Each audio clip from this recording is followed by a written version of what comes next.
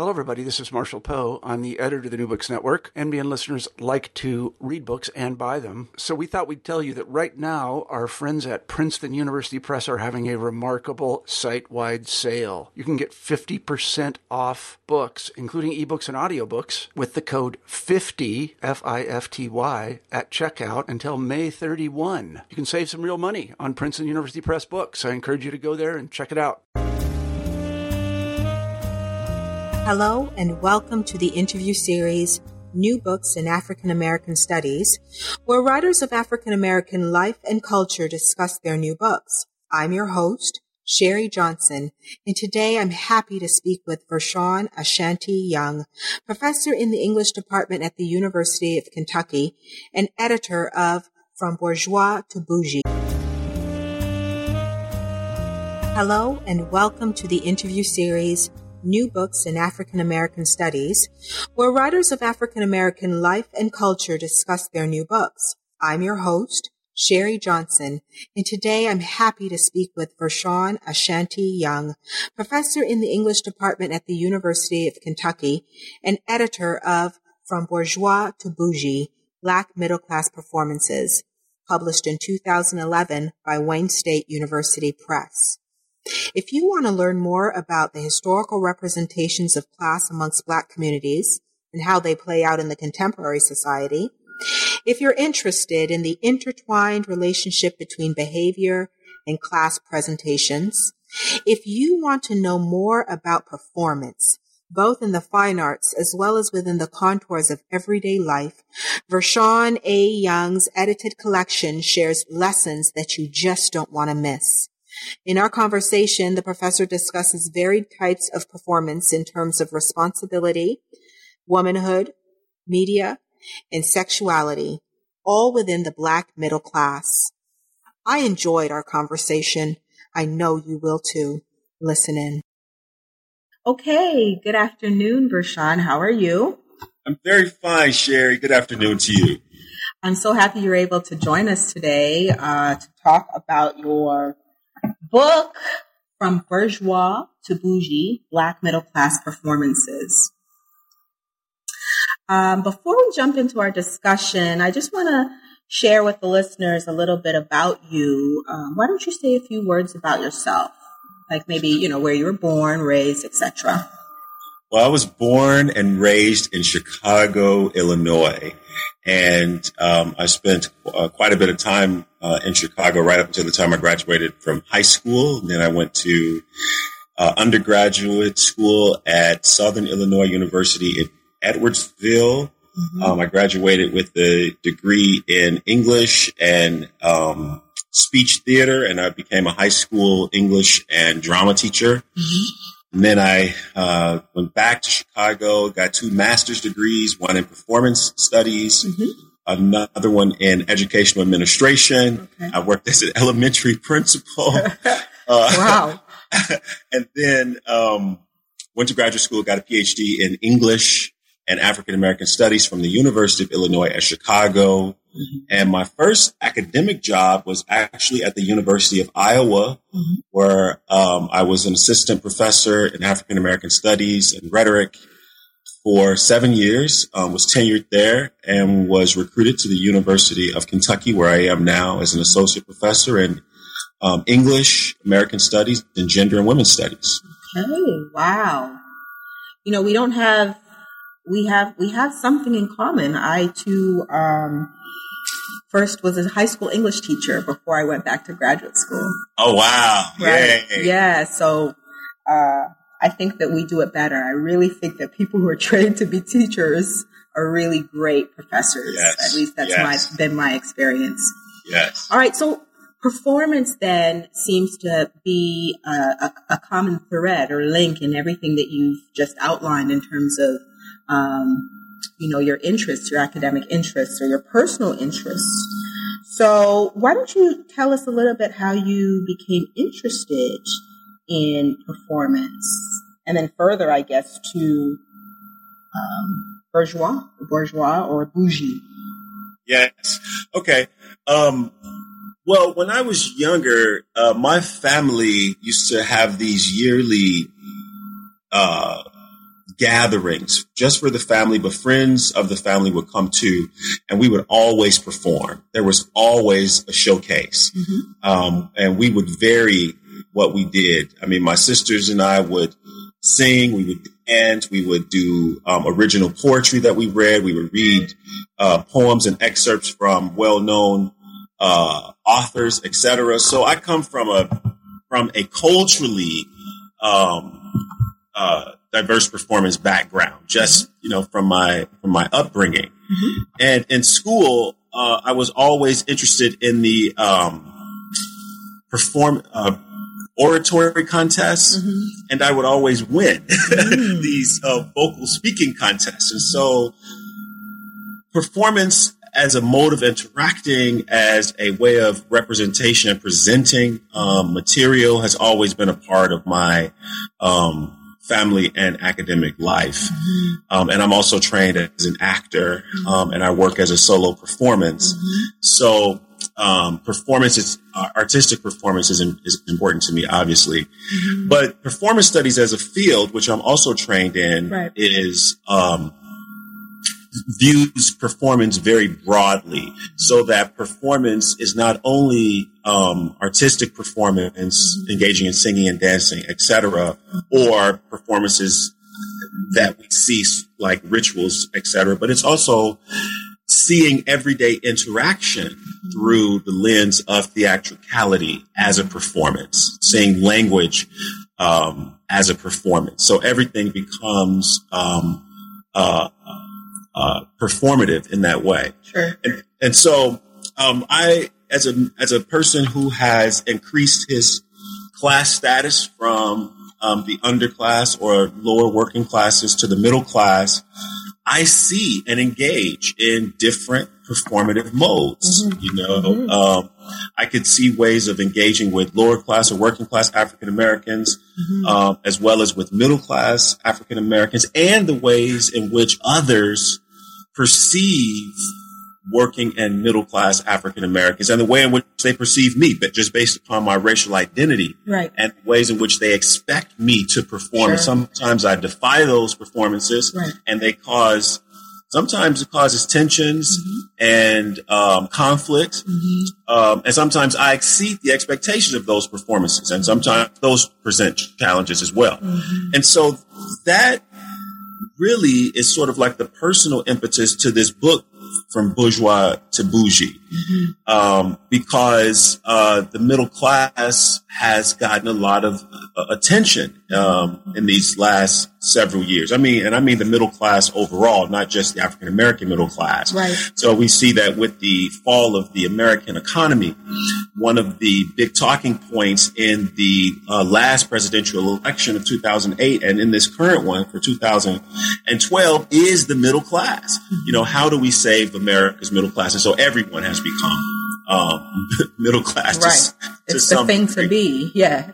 Exactly. Yeah. But more particularly, we see that in this economy that African Americans have been hit the most in terms of their financial stability.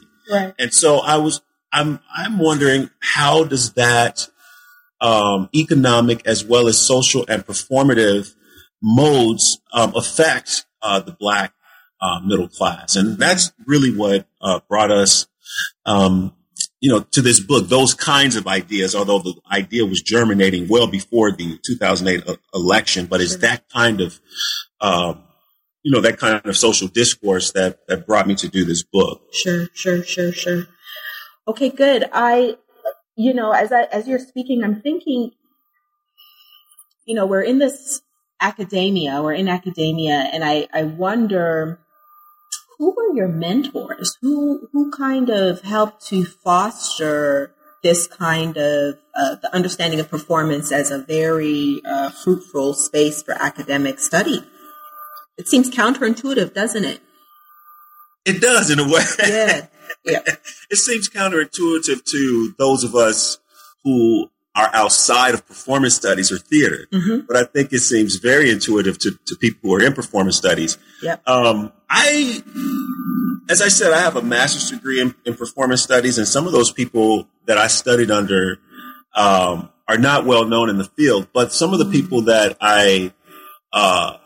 that inspire me, such as E. Patrick Johnson at Northwestern University, and we're friends and colleagues, and he also wrote the foreword to this book. Yeah, and his work very much uses the intertwined lens of race and performance in order to discuss gender, particularly masculinity, as well as class politics. And so it's that kind of lineage. I can cite some other people like Brian Keith Alexander at Cal State, Jeffrey McCune at Maryland, who's also my colleague in performance studies, Soyini Madison. These are performance studies scholars in particular who are very much interested in the kinds of topics that I am. So I read their work regularly. They're interested in race and gender and class as well. Yeah. Okay, good. All right. So your title, your book, I love. And one of the things that brought me to it was the title, From Bourgeois to Boojie, Black Middle Class Performances, as well as the artwork. And we'll get to discussing the artwork shortly. But it seems then that there are three particular terms, maybe some might say all of the terms need to be defined. But I'm interested in, and you've already begun to talk about performance in the broad ways in which you look at it or are interested in studying it. Can you just talk to me a little bit about performance? I want to read for you a quotation from E. Patrick Johnson's foreword. He said, I personally experienced material poverty, but also enjoyed a front row seat for some of the most intricate performances of middle class. And I know many of us who can relate. In the quotation, he introduces performance as something we witness, but also something in which we all engage. And so I really want you to just lay out for us some of the definitions of performance that one can find within the text. Okay. Yeah. I'm going to point to my introduction in which I tried to talk about the difference between performance as a definition between blacks and whites in particular, because one of the things that our culture wants to do is we want to make the experiences of middle-class whites and blacks exactly the same in order to say that we've achieved an egalitarian society where civil rights works for African Americans now. And so I'm trying to point out how performance allows us to see that that's not really the case right now.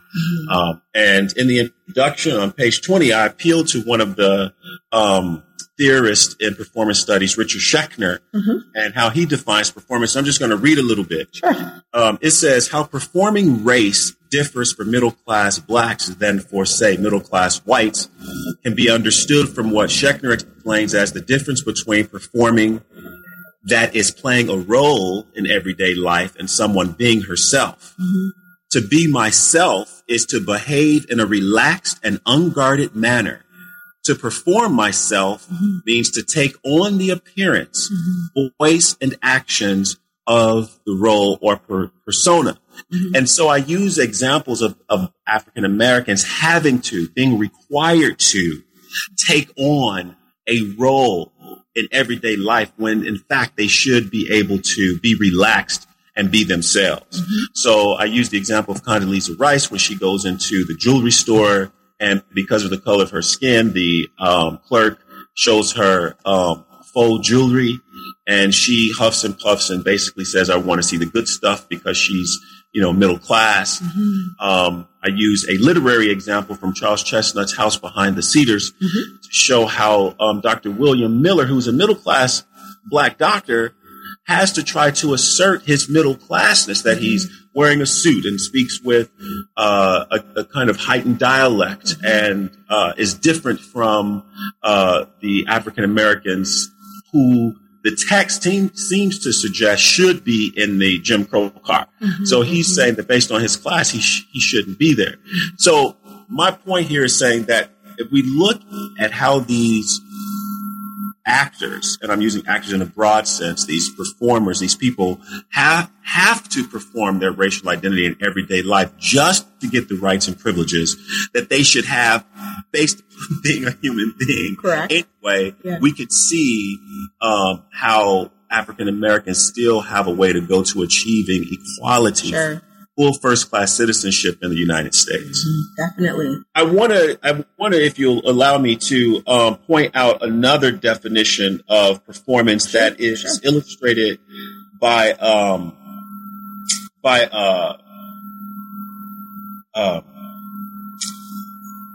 the sociologist, and his name is escaping me right at the moment. St. Clair Drake, the famous sociologist St. Clair Drake. Okay. And in the documentary Still a Brother, by William Greaves, St. Clair Drake outlines how performance really is key in distinguishing or understanding the black middle class from the black lower class. And when he says that there are two men, they both make the same amount of money, they both work the same kind of job, and they both go home, but one man goes home and his wife takes somewhat of a long time to answer the door, and when he gets inside, he pulls down the shade and beats her. And then after he's done beating her, they sit at the table and talk about their finances and planning for their children's college education. And then he says that the lower class man, however, goes into the house after his wife takes a while to answer the door. He then beats her with the shades open. Right. Everyone can see. So everyone could see. Right. And before he went home, he imbibed a few drinks and so forth. So class in this instance that St. Clair Drake was trying to point out was not necessarily about the difference in income or the difference in work that these people were doing, but based upon how they behave in society. And so those are the kinds of, I am arguing that we have codified certain behaviors to exemplify or represent middle class people or underclass people, and it sort of gets us in a double bind, right? And performance helps us to, I think, to tease that apart. Sure. Yeah, good. I wanted to talk. That was one of the terms I wanted to talk about, class, and the way in which E. Patrick Johnson, opens your text by talking about intraracial class divisions, and your articulation just now about class, not necessarily in terms of economics, but certainly in terms of behavior, is critical to understanding one of the main distinctions, I would say, between middle classes, I guess, in the U.S., middle classes. If you think of race as a distinction between the various kinds of middle classes in the U.S. Yes. All right, so that's fine. What about bourgeois? I mean, or just put them together, bourgeois and bougie, and the distinctions between them. I mean, very important for our discussion. Yes. Thank you for asking about that. Well, the title is an obvious allusion to E. Franklin Frazier's classic study of 1955, when it was published in Europe in 1957 and it was published in the U.S., Black Bourgeoisie. And so From Bourgeois references that study to Boojie, which is a class that E. Franklin Frazier says that he didn't really discuss. And that class of people that he said he omitted from study are people who were allowed to, or who took advantage of civil rights legislation to increase their class stats. In other words, educational opportunities were now open to them. Affirmative action opportunities were now open to them. And so they could have come from a lower class background, and these opportunities allowed them to increase their status to a solid middle class standing. But because they don't have the heritage, basically, of having old money, so to speak, or coming from a recognized family, or having mixed race ancestry, which was also important for Black middle class heritage in the E. Franklin Fraser study. These people's bourgeois status can be contested.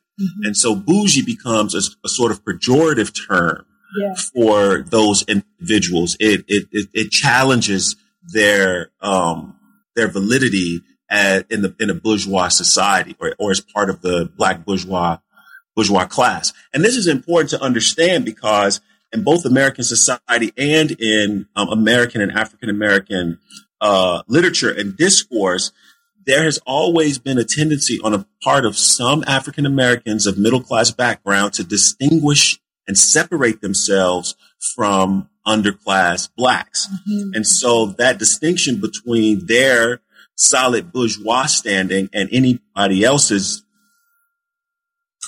contested bougie standing is very important to understand. I reference the Pew Research Center study of a few years ago that interviewed hundreds of middle class African Americans, in which they asked them, do you think that African Americans are or constitute a single race? And middle class Black people overall said no, that there's two races in Black culture, and the separation of those races is dependent on class. You have middle class Blacks, and then you have a different race, and they are lower class Blacks. Now, how class can separate somebody when race is supposed to be biological is really it blows my mind that people could think of it in that way. Right. But when we understand that in American society that race has always been classed,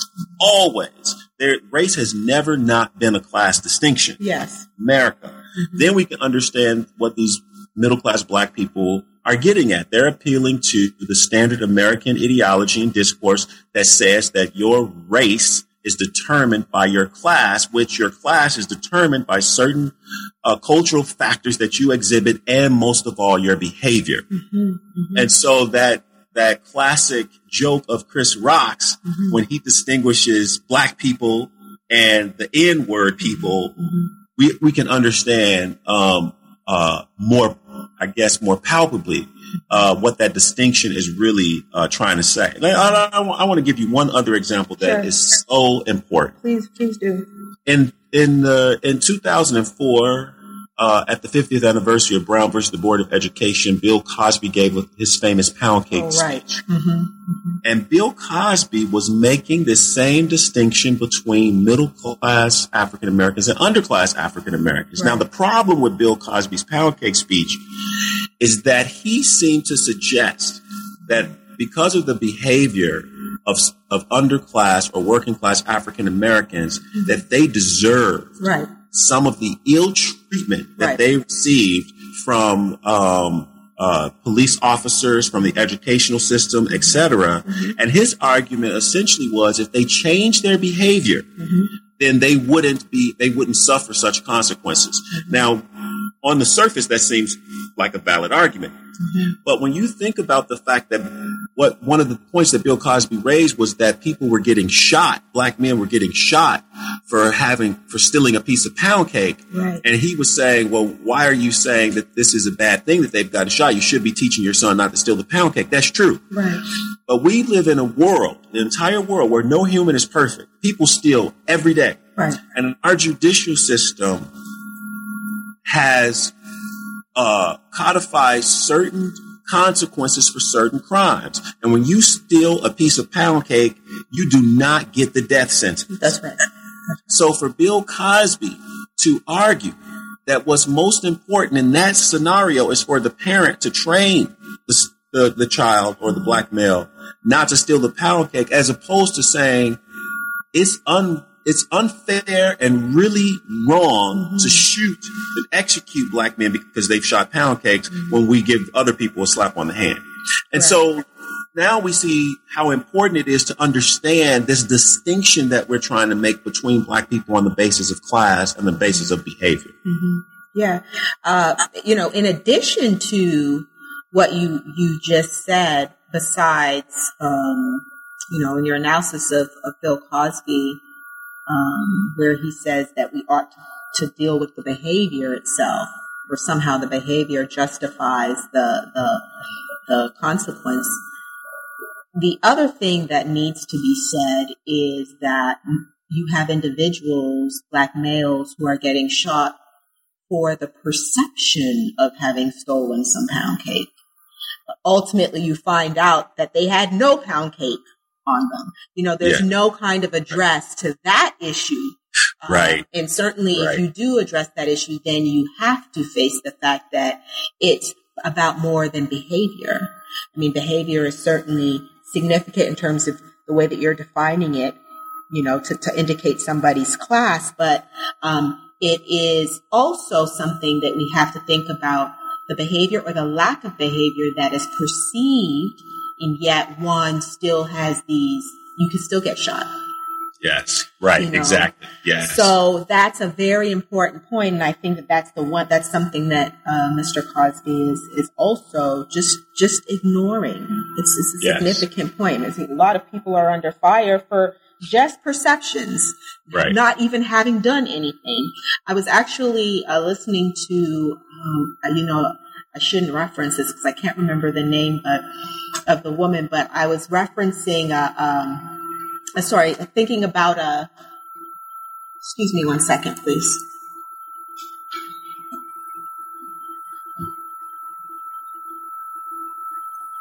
Yeah, I'm thinking about I'm sorry about that. Somebody just came in, so I had to talk to them for a second. I'm thinking about a woman who does a series of interviews, a documentary with these young Black people. She's in Chicago, actually. Mark Anthony Neal interviewed her a few weeks ago on Left of Black. And he says that, she says that she's been talking to a number of Black youth that, one said, he's been living his life, going to school, and then he guesses one day he just woke up Black because, the way he understood, it came to him how the police or just other people within the mainstream America, within American society are perceiving him. At some point, when he finally understood that it's different from the way that he actually sees himself, that was when he woke up Black. That's what that realization is, when he woke up Black.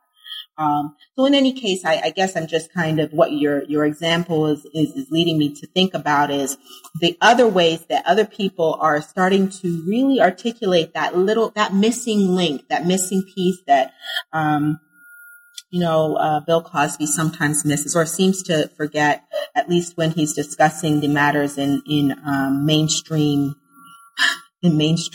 media. All right. So I like one thing that I do like is we're talking about definitions here. I love the way that you emphasize the various ways in which these terms can be used. For instance, bougie can be seen as positive. Bougie can also be spoken of in negative terms. Yeah. Why was that important for you? It was important because besides the fact that some of these terms are hard to pronounce, and there's debate about how you even spell bougie, and how you pronounce bourgeois, which isn't outside of academic spheres a commonly used phrase in the world. It's important to talk about all the ways in which these terms, bourgeois and bougie, are taken up and understood variously. Because one reader might say, hey, I've always understood bougie to be a fun-loving term where, it's light chiding of somebody. It's not meant to be overly critical, where someone else may see bougie as being very, very critical. Mm-hmm. So it's important to understand those various definitions because they reflect the way in which performances are represented and understood. Good. Yeah. Okay. Thank you for that response. All right. So performance in the U.S. context has much to do with the history of passing.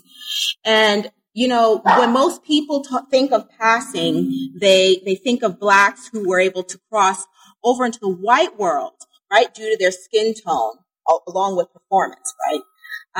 But the concept of passing is usually, or is useful too, when we talk about middle class performance, right? Yes. I think your discussion or the distinctions you make between representation and presentation speak to that. Yes, that's right. I want to say something about passing. Most people think about passing in a reductive or simple sense, that if a person had the hair texture straight, blonde, so to speak, eye color and skin phenotype, light skin, very light skin, that they could pass for white. Mm-hmm. But they very seldomly think about how that person also had to behave in a certain kind of way. And usually the passing Black person who was passing for white couldn't behave as a lower class Black person. As a lower class white person, because that class performance would be a way to call out their Blackness, because Black has always been equated with a lower class identity. Right. So the passing character, and you look at the passing novels at the early turn of the 20th century, well up through the Harlem Renaissance, these people were performing middle class persona, because middle class was associated with being white. The other thing to think about when we talk about passing is that Black people who were dark skinned, right, found other ways of passing as non-Black people. Right. In other words, they were they were passing as someone who was not a citizen of the United States, because to be a citizen of the United States and Black means that you're subject to Jim Crow laws. That's right. Or were, before 1954. But if you were a Black person who was a non-U.S. citizen, or a non-Black U.S. citizen, then you could subvert those Jim Crow laws and have some privileges that white people have. One example of this is in Booker T. Washington's Up From Slavery, in which he tells of a Moroccan man, dark-skinned man who was speaking English, staying at a hotel, and the townspeople were up in arms and they wanted to lynch him for staying apparently in this segregated hotel. And then they brought the man out and he was like, "Hey, I'm Moroccan. I am not a Black man. I'm Moroccan." And he started to use his native language, and he found it advantageous, Booker T. Washington said, that while he was traveling in the U.S., not to use English. Right. Because people would mistake him as African American. And then other literary figures like Zora Neale Hurston, for instance, writes about passing as an Asiatic princess when she was working as a secretary for Fannie Hurst, and getting into the famous Astor Hotel, which was segregated, and other examples. What's really also important about this, Sherry, to me, is that it shows being middle class in and of itself is not enough. Yes. U.S. Yes. If you're an African American. That's true. Yes. Yes. I remember the first time in reading your text, I remember the first time that passing as a non-U.S. citizen Black, and the, how do I want to say, the benefits that accompanied that sort of passing was when I first read Angela Davis's her autobiography. She talks about being in Alabama. Do I have that right? I think so.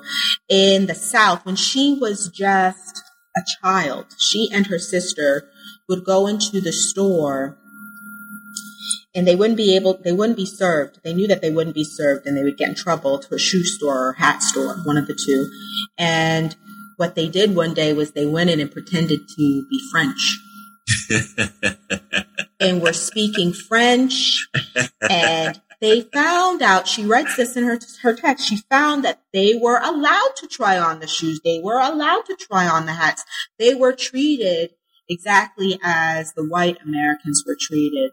Yes. It blew my mind because that was when I was introduced to this idea of passing as, this is deeper. This is not just a black and white thing, but race in America, there seems to be a particular thing we're talking about within the U.S., particularly white mainstream, when we talk about Black Americans, native-born Americans. I mean, we could get into that conversation. It's pretty deep. But I want to really get into or highlight for our listeners something that I think is fabulous about your text as well, and it is the organization of it and your decision to let me say, when I think about the organization of your text, I can't help but think of African American narrative conventions of blurring fact and truth. It enacts that very nicely because you have 4 sections: performing responsibility, performing womanhood, performing media, and performing sexuality. And within each of those sections, you have essays, as well as poetry, as well as fiction, short stories, plays. I mean, just lovely, just very, very lovely. Can you talk about your decision and how to organize the book? Is it something that happened organically, or is it something intentional from the very beginning? It was very intentional. Okay, good. I should have, given your background in performance art, it makes sense that it's intentional. It was extremely intentional. I want to say that I am really bothered by academics who believe that scholars, in order to be valid, have to speak or write in a very high academic prose. I think that's ridiculous. Yes. I'm not against that prose style. I'm against the unequivocal requirement for all scholars to produce in that manner. I think that it excludes the mainstream public from important academic conversations and debates.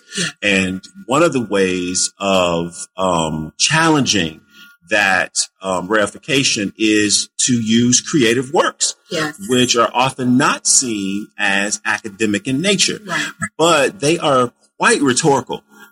In terms of being persuasive, of getting points across. I mean, when we think about the Black arts movement and the Black power movement, poetry, drama, fiction, those were the vehicles used to drive home important arguments about race, politics, government, etc.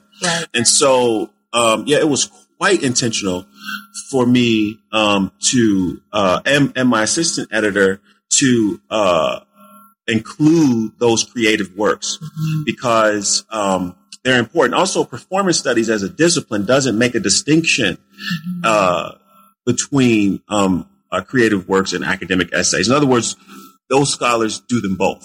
They do creative works and academic essays, and one is not necessarily more privileged than the other. They're both equally privileged, and we engage in the both. Okay, good. Now, I'm going to ask that you speak a little bit about performing responsibility. I think it's important to just reiterate for our listeners that the main thread, or one of the main threads within the text is, or foundations, is E. Franklin Frazier's the book that he published in 1957 on the Black middle class.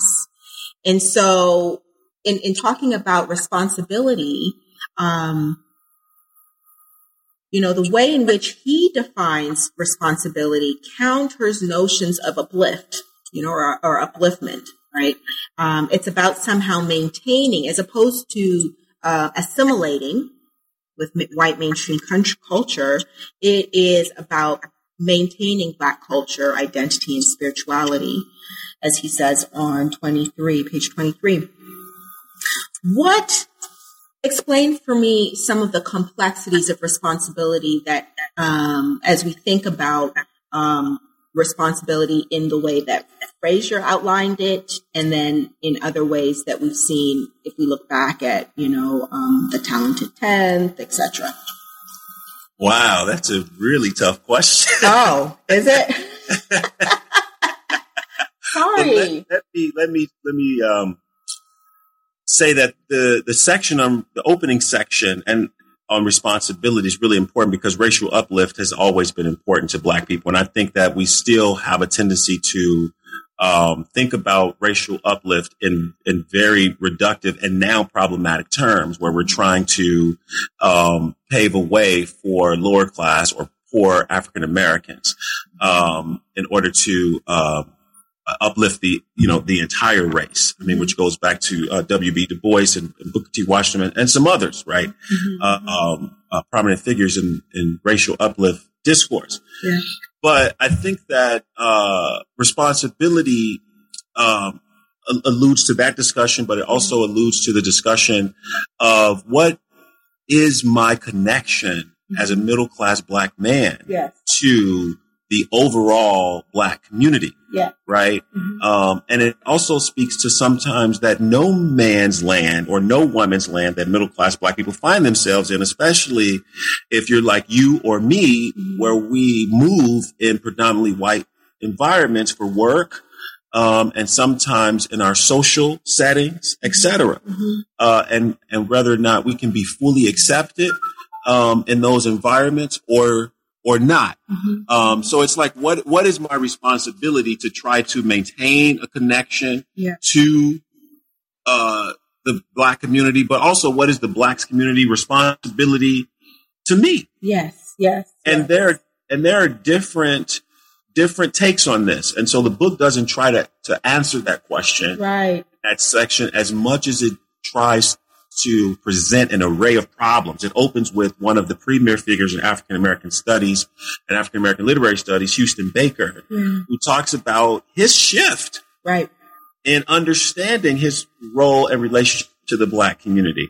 But then it ends with another premier figure, Amiri Baraka, who has been fairly consistent in his critique of Black middle class people who he thinks or argues sort of pimp lower class Black people for their own success. Yeah, thank you for saying the question initially was a difficult or a complex one, but I thought that you answered it really nicely in your intro too, as you did here. But I derived it from your intro, where if you don't mind my quoting you, you say that leadership is not only about occupying a political office like the presidency. It is about one's responsibility to family, to community, to the race. One carries out this responsibility in various roles. And this is the thing that I really wanted to emphasize, or thought was important. One's in various roles as the one who has made it in an otherwise lower class family, as a major figure in an academic field, as an administrator of a university, or as someone who runs a community institution designed to promote racial and economic success for Blacks. And so that's, what I want listeners to get from one of the things that you do within this text, and all of the contributors, is that you look at responsibility in a very diverse way. And so that leadership then is defined out in outside ways than we think of them conventionally, right?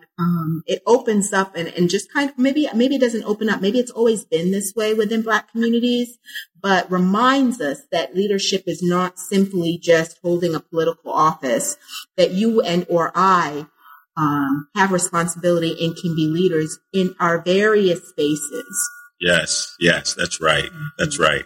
Okay, good. Thank you. So the last question I want to ask you, just because I know we've taken up a lot of your time here, is I want to see if I can find a question that will merge performing womanhood, performing sexuality, and performing media.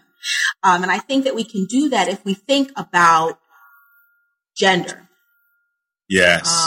And the amount of pressure or weight that has historically been placed on Black women or Black girls as representations or representers of the race. Do you want to talk a little bit about that? I do. I think that when you're talking about Black girls, perhaps you're referring to the opening essays in the section on Performing Womanhood, where Nazira Wright and Claire Oberon Garcia talk about the Black girl figure as being representers of racial uplift. And I thought that was really interesting. And they do a much better job than I could even do here in summarizing their arguments. But you see, there is no section on Black manhood. Yes. And that is very, very, very particular because this book is designed to sort of think about topics that we haven't really considered in response to Blackness. And womanhood is one of those areas that Black feminists have said we need to pay very close attention to. And I think still at this late date in the feminist or womanist, I should say, for Black people movements, that we still are not as conversant on issues dealing with women as we should be. Yeah. And so it was very important to have that section.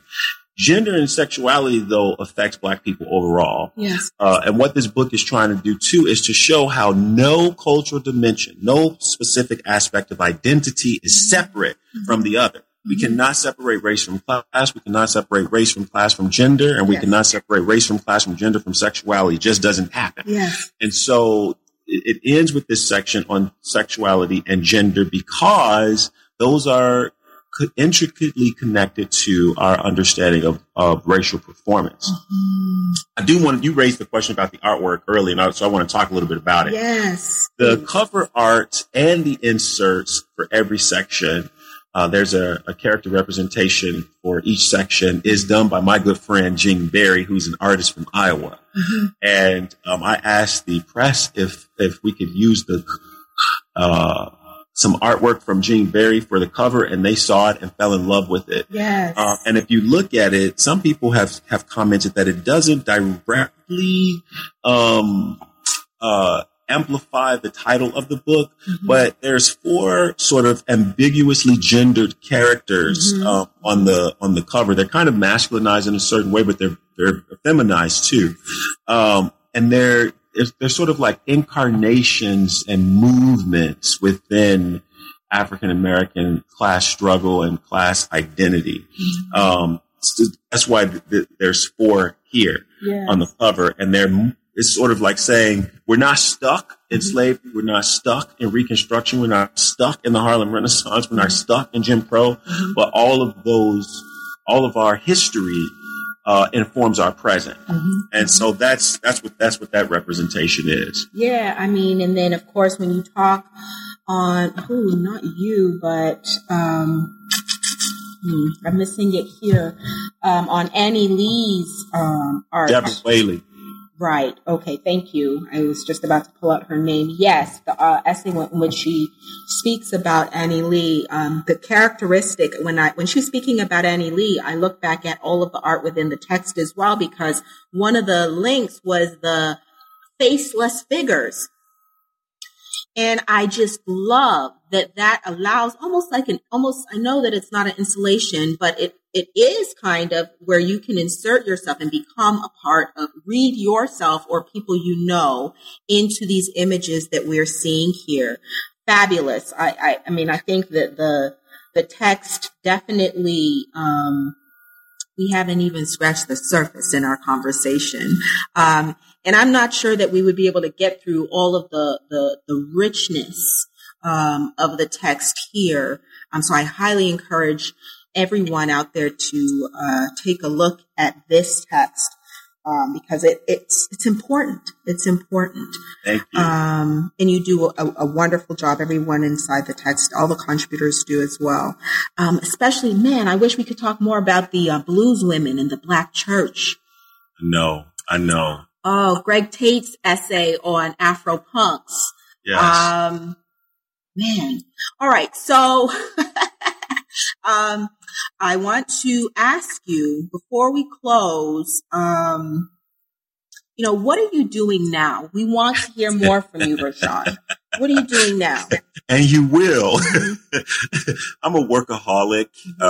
So I'm working on several things right now. I'm working on an anthology of African-American rhetoric, that, pulls together primary works from, colonization, to, present day. So things like, Nikki Finney's, National Book Award acceptance speech, August Wilson's speech, The Ground on Which We Stand. These are primary texts, primary rhetorical texts within the African-American tradition. We have a lot of anthologies on African-American literature. And we have the famous ones, the Norton Anthology and the Riverside. Yes. But we don't have any compendium on African-American rhetoric. Yes. And so I am doing that with two co-editors, Michelle Batchelor Robertson and Carmen Kennard. I'm also working on a monograph called Straight Black Queers, Gender Anxiety, and the American Dream, that I'm looking at Barack, Michelle Obama, August Wilson, and the journalist Leonida McClain for how being a middle-class person who has made it really means that those persons experience gender anxiety in America. Just how much race impacts our Black people's perception of who they are as men and women and what it means to be a man and a woman. And so that's why I call the book Straight Black Queers, because it's not a focus on queer sexuality as much as it is on the gender identity being queer when it comes to the idealized version of womanhood or manhood. Well, look, we are looking forward to the work that your upcoming work. And if